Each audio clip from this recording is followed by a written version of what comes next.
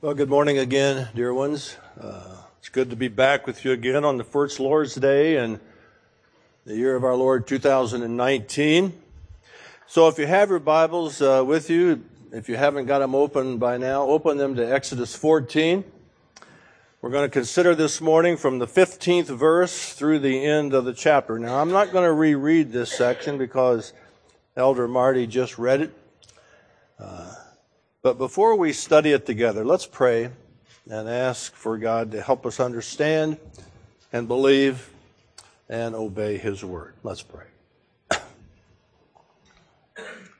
Our Lord and our God, we thank you for this word for us today, this grand display of the redemption of your old covenant people, a foreshadowing of a redemption to come in the exodus of our Lord Jesus Christ in Jerusalem so many years later. We pray that as we study it this morning, we would do so with the eyes of faith and with hearts of praise, and indeed see afresh the great hand of the Lord in our lives. And we ask this in Jesus' name. Amen. Well, a little background to this familiar text. I'm sure you're familiar with it. It's the crossing at the Red Sea. You know, after 430 years as slaves to the Egyptians, the Israelites' exodus out of Egypt, it began with great joy, began with great expectation, great excitement. The people were now on their way to the Promised Land. And they're being led in God's providential kindness, not by the shortest way of the Mediterranean Sea along the coast road toward Canaan. You know, that was a route that would have led them in direct conflict with mighty armies in Egypt and enemies. Egypt had really defended that particular road. Instead, in His kindness, God took them a different way. Took them a longer way into the desert. But we're going to see that way had its own challenges, because in the first 14 verses of chapter 14, we're going to find that the Lord actually turns them back a different direction after they had made their way out of Egypt and are making their way toward the wilderness. He turns them back, we're not sure, probably in a southeastward direction, and He plants them precisely in a situation where, from a military perspective, they're actually hemmed in.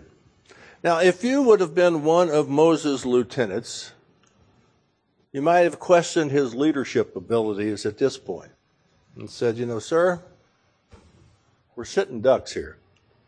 We have no place to go. There's a body of water to our back. The watchtower cities of Egypt are in front of us. If the Egyptian army follows us and overtakes us, which they surely will, we have absolutely no place to go. And so suddenly, in that setting, all the joy and all the expectancy turns to an unraveling sense of doom among the people of God. And as we see here, they resort to form, much like we often do. They once again began to grumble. They began to cry out to the Lord, and they began to complain against Moses. And it's in that desperate context, if you will, that we now find the Israelites in the last part of chapter 14 that Marty just read. You know, that tight squeeze that the Israelites find themselves in here, it reminds me of a similar situation that the British and the French armies found themselves in the beginning of World War II.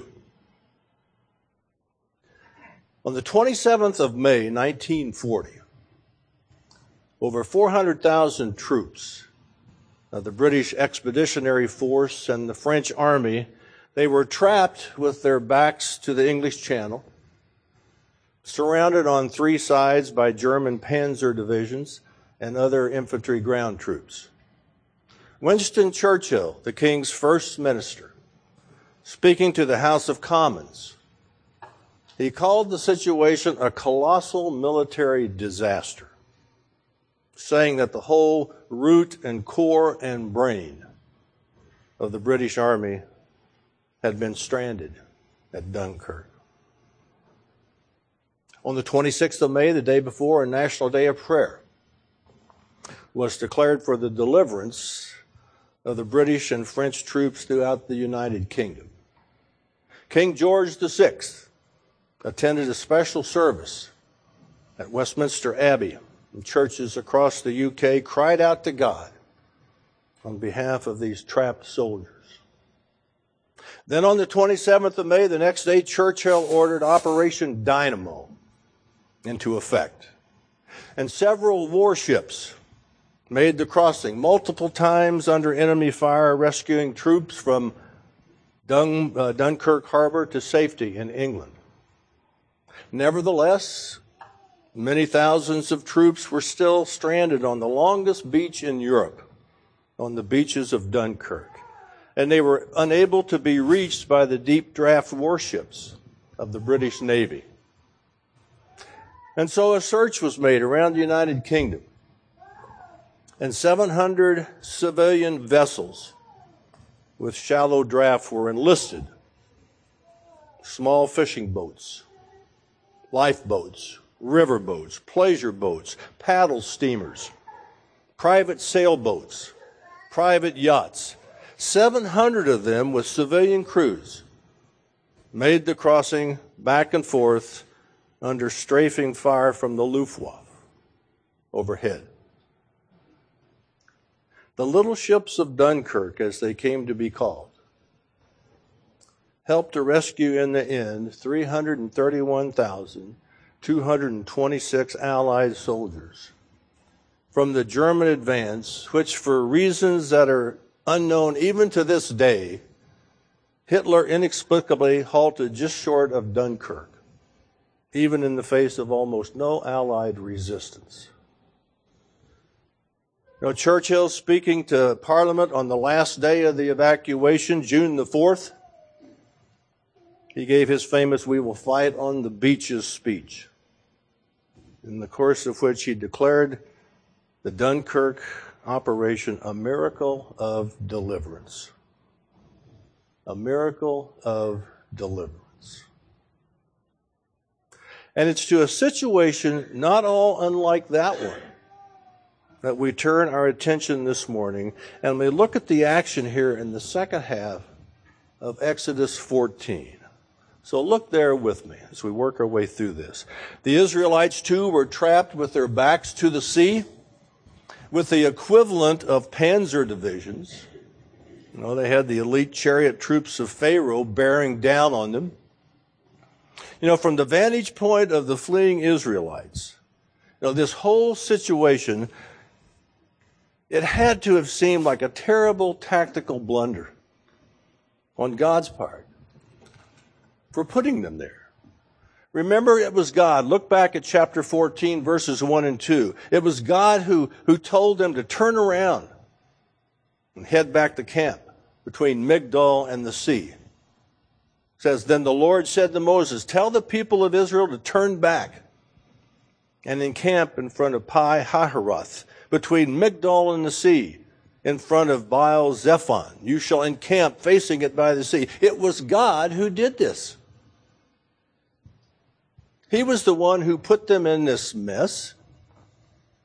To them, it was a colossal military disaster, to use Churchill's phrase. But as God made clear to Moses here, however strange it may have seemed at the time, however terrifying to watch the Egyptians take up their positions before these terrified Israelites, even in this impossible situation, God's strategy was being worked out. This was God's strategy. This was God's Operation Dynamo Plus. Why do I say plus? Well, the deliverance of the troops at Dunkirk, we know, merely avoided the annihilation of the Allied armies trapped there on the beaches. In fact, Churchill had to remind the elated British people that this was not a victory. The British Army actually lost every single piece of their equipment at Dunkirk. This wasn't a victory. This was merely an escape, a deliverance. And that's how that deliverance was different from this deliverance of the Israelites. The plan of God for the Israelites at Migdol was much more than simply an escape.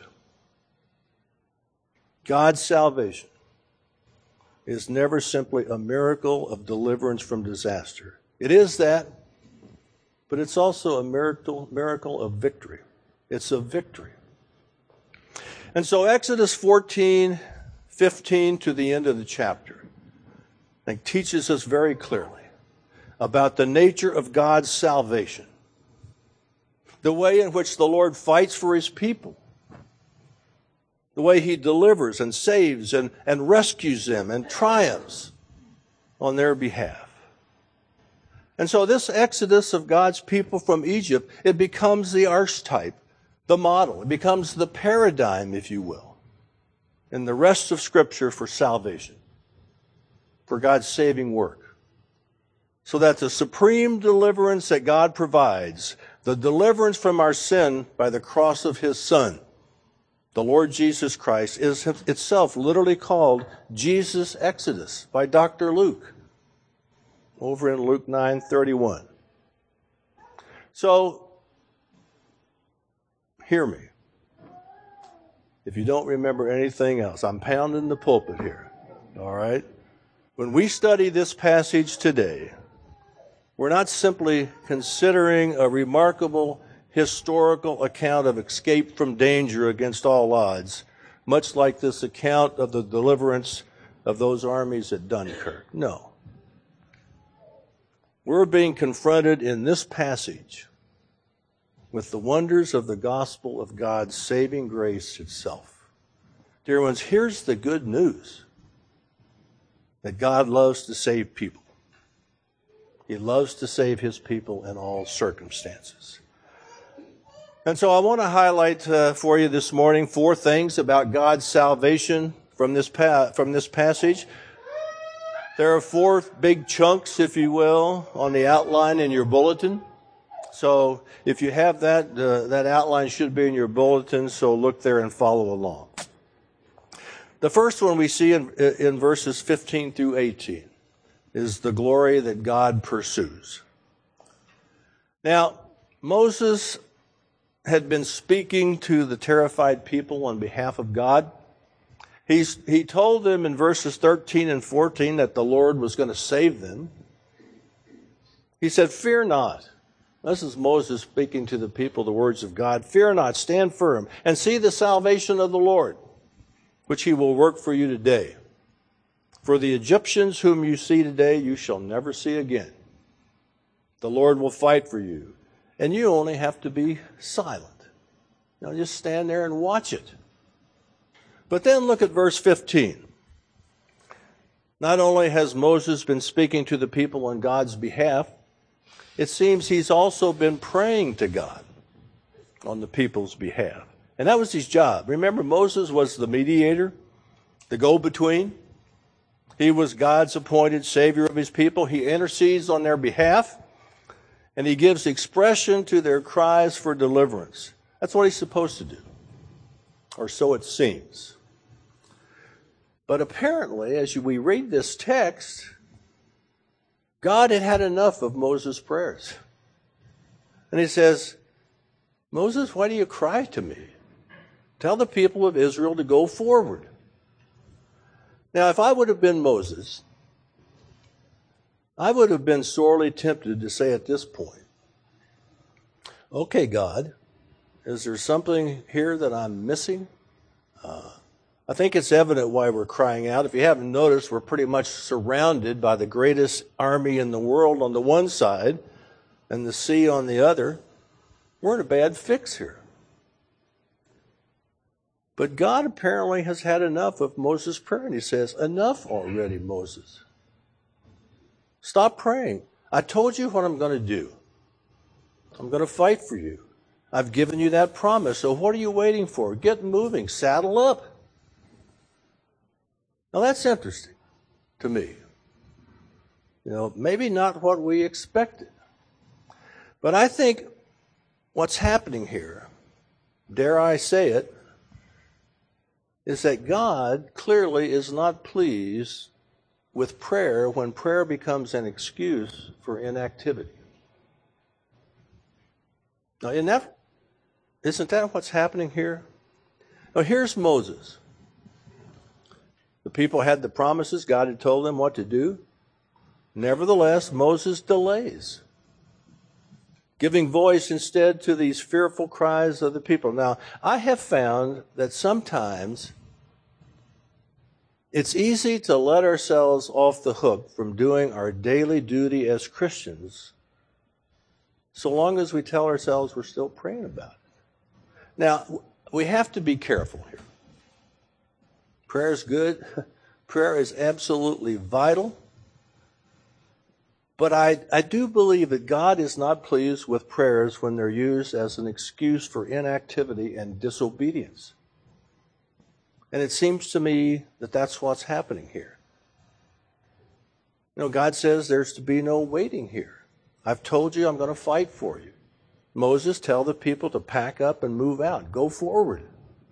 Now, I can't help but think of what C.S. Lewis warns Christians about in his book, The Screwtape Letters. Lewis warns us to be aware that one of the main strategies of the devil is to have us live in the future and not simply do our duty in the present moment. So God says enough already. Be silent. Moses, get them moving. Your business right now is faith. And your business is go forward. And of course, that command is also problematic. Moses says, okay, Lord, which way's forward? Is it forward toward the Egyptians or is it forward into the sea? The problem is there's nowhere to go. God's command requires them to do the impossible, which, by the way, is always the case with the commands of God, with the commands of the gospel. You know, think about it. You know, the gospel says repent, believe. Well, we can't do that. These commands are just as impossible as God's commands given here to Moses. Spoken to deaf ears, spoken to hearts of stone. Those whom God calls to faith and repentance are dead in trespasses and sins. The command of God requires the very thing that you and I have no power to perform. Now, why would God do that? Why tell the Israelites to shut up, to pack up, and to move out when there's nowhere to go? Why call dead, lifeless sinners to turn from sin when it's sin that enslaves them in the first place? Why require faith when faith is unattainable? Well, the next couple of verses tell us here why God does that. Look at verses 16 through 18. Lift up your staff. Stretch out your hand over the sea and divide it, that the people of Israel may go through the sea on dry land. And I will harden the hearts of the Egyptians so that they shall go in after them. And I will get glory over Pharaoh and all his host, his chariots and his horsemen. And the Egyptians shall know that I am the Lord, when I have gotten glory over Pharaoh, his chariots, and his horsemen. What is God's agenda in calling Israel to impossible action? Well, these verses tell us. It's to get glory for himself when he makes a way out for them and he triumphs over their enemies. That's why he does this. He does this to get glory. You know, I think we can think of many other biblical examples of this. You know, one that comes to my mind, if you recall the story over in Ezekiel 37. Ezekiel is preaching, and he's preaching to dry bones, if you remember the story. Israel, the background, Israel's in exile in Babylon. God commands Ezekiel to preach to this pile of dry bones in this valley. It's a ridiculous command. It seemed crazy. But Ezekiel preaches. He obeys. And you know what happens? The bones get connected.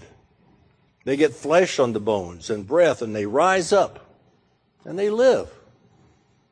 And at the end of the chapter, God says to Ezekiel that these bones, they're a metaphor, if you will, for the whole house of Israel, whose bones are all dried up, and their hope is lost in Babylon. And so God says to Ezekiel in chapter 37, verses 12 through 14, therefore prophesy, and say to them, say to Israel, thus says the Lord God, behold, I will open your graves and raise you from your graves, O my people, and I will bring you into the land of Israel. And you shall know that I am the Lord. And I will put my spirit within you, and you shall live, and I will place you in your own land. Then you shall know that I am the Lord. I have spoken, and I will do it, declares the Lord. Same thing said to Pharaoh and his chariots and his horsemen and to Israel later on. You know, God, as St. Augustine famously put it, commands what he wills, and he gives what he commands. He commands what he wills. It may be impossible to comply, but God gives grace. He gives what he commands. The gospel requires what we cannot provide. It calls for faith and for repentance, but gives what God requires. And he does that so that all the glory for our salvation, from first to last, may rest on him, may be to him. And dear ones, that is always, always God's agenda. He is always pursuing his glory. God saves Israel from bondage in Babylon. He saves Israel here to his own glory. He judges Egypt here for his own glory. He saves you and me for his own glory. He does everything he does for his own glory. For from him and through him and to him are all things. To him be glory forever. Amen. You know, our life group over at Rincon Mountain, we just finished a study of Jonathan Edwards. He was a great pastor during the early 1700s in America, and God mightily used him and his sermons during the great revival in the 1700s in America called the Great Awakening. When he was the pastor of the First Congregational Church of Northampton, by the way, that was the second largest congregation in the colonies, and during his time as pastor there, he was invited in 1729 to give the commencement address at Harvard. It's a great honor for him. And Edwards, he without going into the details, he preached a famous sermon, second only to sinners in the hands of an angry God. And the sermon was entitled, God Glorified in Man's Dependence. God Glorified in Man's Dependence. Get a copy of it. Read it. It's life-changing. You know, just listen to the title and you know what Edwards preached on. That sermon stressed the same point here, that salvation is from start to finish a work of God. And it is so that God will receive all the glory, so that you and I cannot boast about it. God, our text is reminding us, is radically God-centered.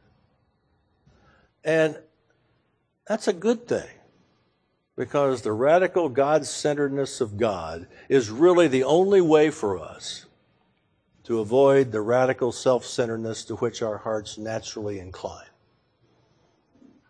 You know, I hope you know by now it's not about us. It's about God. What is the chief end of man, the Shorter Catechism asks?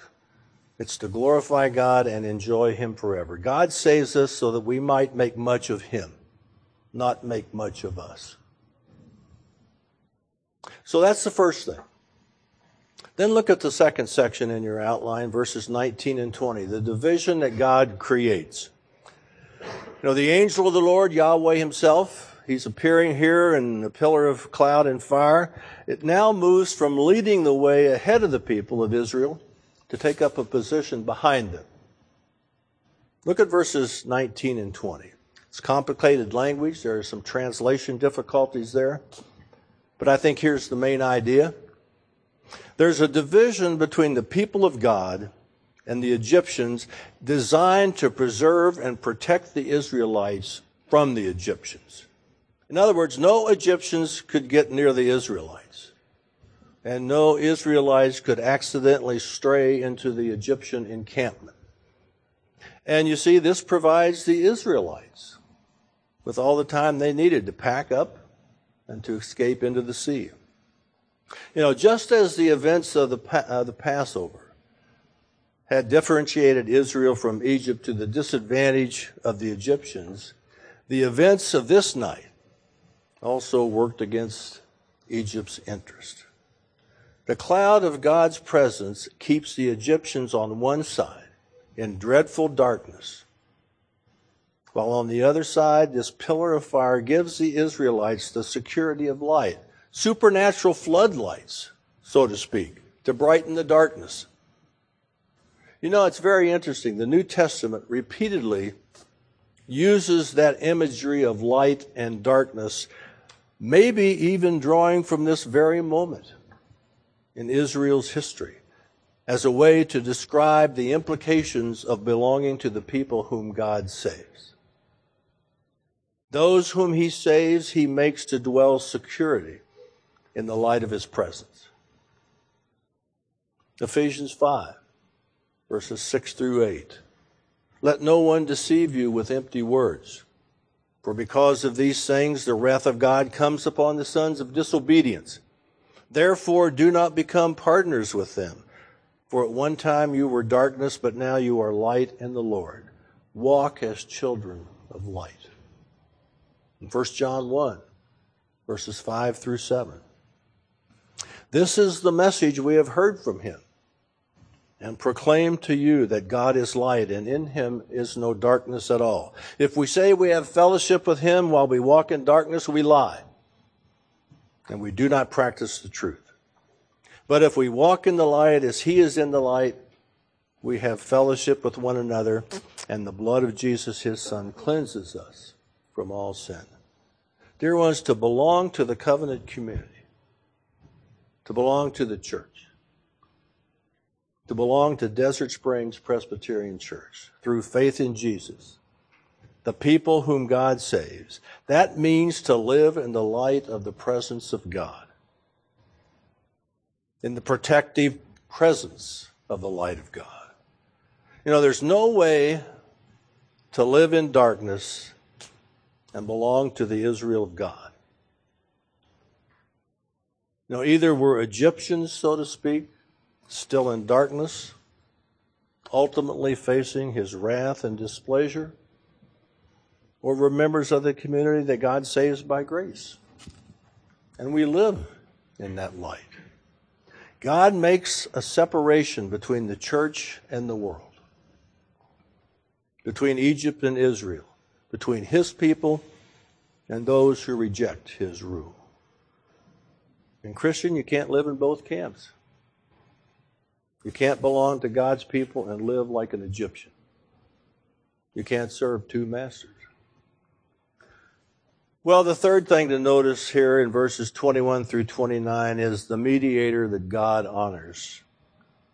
Back in verse 16, God had told Moses, if you recall, to lift up his staff, stretch out his hand, divide the sea so that Israel might escape. And now in verses 21 and following, Moses obeys that instruction. The sea piles up, notice, creating a wall of water on either side, with this clear path through its middle in order for the Israelites to make their escape, verses 21 and 22. And Pharaoh, of course, gives chase. Says here that his heart hardened, filled with malice. He won't let the Israelites go. He gives chase just as morning breaks, and it's just then that the Lord throws them all into confusion. The wheels of the chariots mire down in the mud and the sand. Verses 23 through 25. Let me just pause here for a second and make a soldier's observation. These divided waters of the sea, they should have given Pharaoh and his army commanders pause. Being familiar with Exodus, that it wasn't as if this was the first time Yahweh had acted dramatically on Israel's behalf and against the enemies, against the Egyptians. Think about the 10 plagues. These were experienced, battle-hardened soldiers. These were Pharaoh's panzer divisions, so to speak. And I guarantee you that there were many Egyptian charioteers who were muttering under their breath as they were ordered into this seabed. The old man is losing it. This is wrong. I have a very bad feeling about this. This cannot end well. So Pharaoh's army obeyed him.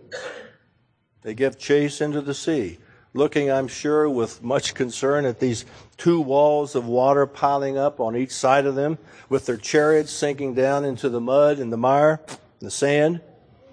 Verse 25, and the Egyptians said, let us flee from before Israel, for the Lord fights for them against the Egyptians. In other words, come on, boss, let's get out of here while we still can. And once more, Moses is commanded to lift up his staff over the waters. Look there at verses 26 through 28. Notice, just as an aside, just as down a little rabbit trail, the destruction of Egypt, it takes place at dawn, verse 27. When Ra, that was the sun god of Egypt, that's when Ra returns to power, supposedly. And here again is the Lord exposing Egypt's gods for the empty idols they really are. He shows that by destroying the armies of Egypt. And we see that all this is done, not by Moses, not by his prayer. God told him to stop praying and move out. Moses was the obedient mediator by his actions. But it was the Lord's doing. The Lord had bound together the salvation that he would bring about to the obedience of his servant Moses, so that as Moses obeyed, the people were saved. It's extraordinary. But it is, of course, a picture of how God delights to save sinners everywhere by means of the greater than Moses, his son, the Lord Jesus Christ. Moses is often compared and contrasted in the Bible to Christ. Hebrews 3 comes to mind as one good example. There, Christ is counted worthy of more glory than Moses. He is the mediator of a better covenant than Moses. Christ's salvation is perfect and complete, to whom Moses' actions here point us. Jesus didn't lift up a staff. Instead, he was himself lifted up. He was nailed to a cross, there to win deliverance, to win salvation for us. There at the cross, God's victory over death and judgment was secure. There, a people were ransomed from every tribe and language and nation. There, God acted, and believing that, you and I are saved. And so just as this passage focuses our eyes on the obedience of Moses, so now also the gospel to which this passage points us directs our gaze to the obedience of Jesus Christ, the mediator, whom God honors. As he acts, we are saved. So finally, let's quickly look at this fourth thing in verses 30 and 31, the salvation God provides. Look there quickly at those verses. A couple of things stand out here for me. First, did you catch the emphasis here in verse 30 on the divine initiative? Thus the Lord saved Israel that day. See, here is the theology of Exodus in a nutshell. Here are the cliff notes. The Lord saved Israel. And he saved her completely. He saved her totally to the uttermost. Look around. Her enemies lay dead behind her. The promised land lay before her. Israel didn't even lift a hand. Egypt, the powerful nation that had sought to drown the baby boys of Israel, had seen her vaunted army drowned instead. No, think about it. The situation was impossible. Dunkirk all over again. Israel had no hope of securing for herself an escape from the attack of the Egyptian army. Israel was doomed. Yet God ordered his own Operation Dynamo, made a way. He saved them. It was unlikely. It was improbable. It's even unlooked for. Through the flood to safety. Now, isn't that how we might also describe the cross?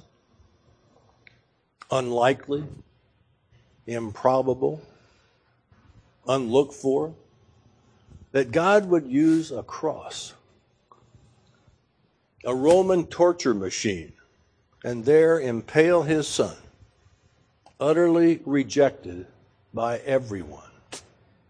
This wretched, broken, unknown, denied, hated, mocked figure, the Savior of the world, come on. Not very likely. That he would use the wounds of Christ to be the deliverer of everyone who came to him seeking mercy. It's extraordinary. It's the divine initiative. God using improbable means to accomplish mighty salvation. God has made a way, and he has made a way by the wounds of his Son. How improbable is that? The divine initiative. And then secondly, I want you to notice as we close here, take a look at the response of the people here. As Exodus 14 announces God's commitment to his own glory, announces his commitment to separating out for himself a people distinct from the world, his commitment to doing so by means of a mediator. Take a look here at how these people respond. Verse 31. Israel saw the great power that the Lord used against the Egyptians, so the people feared the Lord, and they believed in the Lord and in his servant Moses. And what that says to me, and I think what it should say to you this morning, is that seeing the salvation of the Lord has to provoke a response. You can't be the same, surely, when you see the crucified man of Calvary. How can you be unchanged? It calls for a response. And what should that response be as you look ahead to, I know, are going to be many uncertainties in the year 2019? Well, the response should be like the Israelites. Fear the Lord. Believe in the Lord and in his servant, the greater than Moses, the Lord Jesus Christ, the only one who can rescue you, the only one who can be your deliverer. It's to tremble before him, recognizing his majesty, his sovereignty, recognizing that if he does not act to rescue you, you will not be rescued.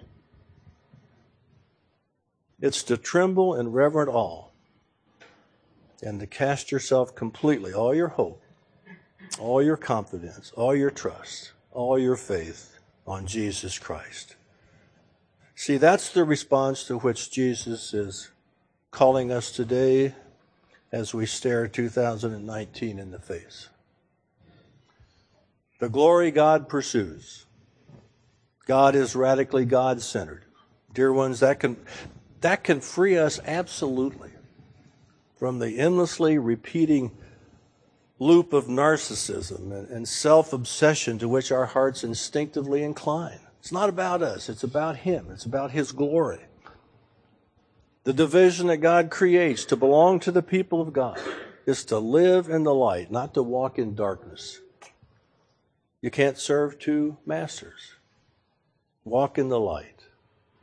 the mediator God honors. He has appointed Jesus Christ, his only Son, by whose obedience and blood he has made a way. He has made a safe path for our salvation. And the salvation that God provides, it's his gift of sheer grace to us. Take it into this new year and do that in holy fear and in joyful faith. Lord, make it so in every heart this morning. Let's pray. Our Father, some of us here today are looking for 100 things to do, some great act or some persistent pattern of obedience that will win your favor. Some of us despair of ever finding acceptance before you and rule ourselves completely out. And you respond to our misunderstanding by pointing us to the astonishing reality, the surprising work of your grace in providing a cross to be your means of deliverance, offered as a gift for free to all who come seeking mercy. Help us, every one of us, as we bow before you now, to run back to the cross and to accept in awe and fear and joyous trust the deliverance only Jesus can give. For we ask it in his name and for his glory. Amen.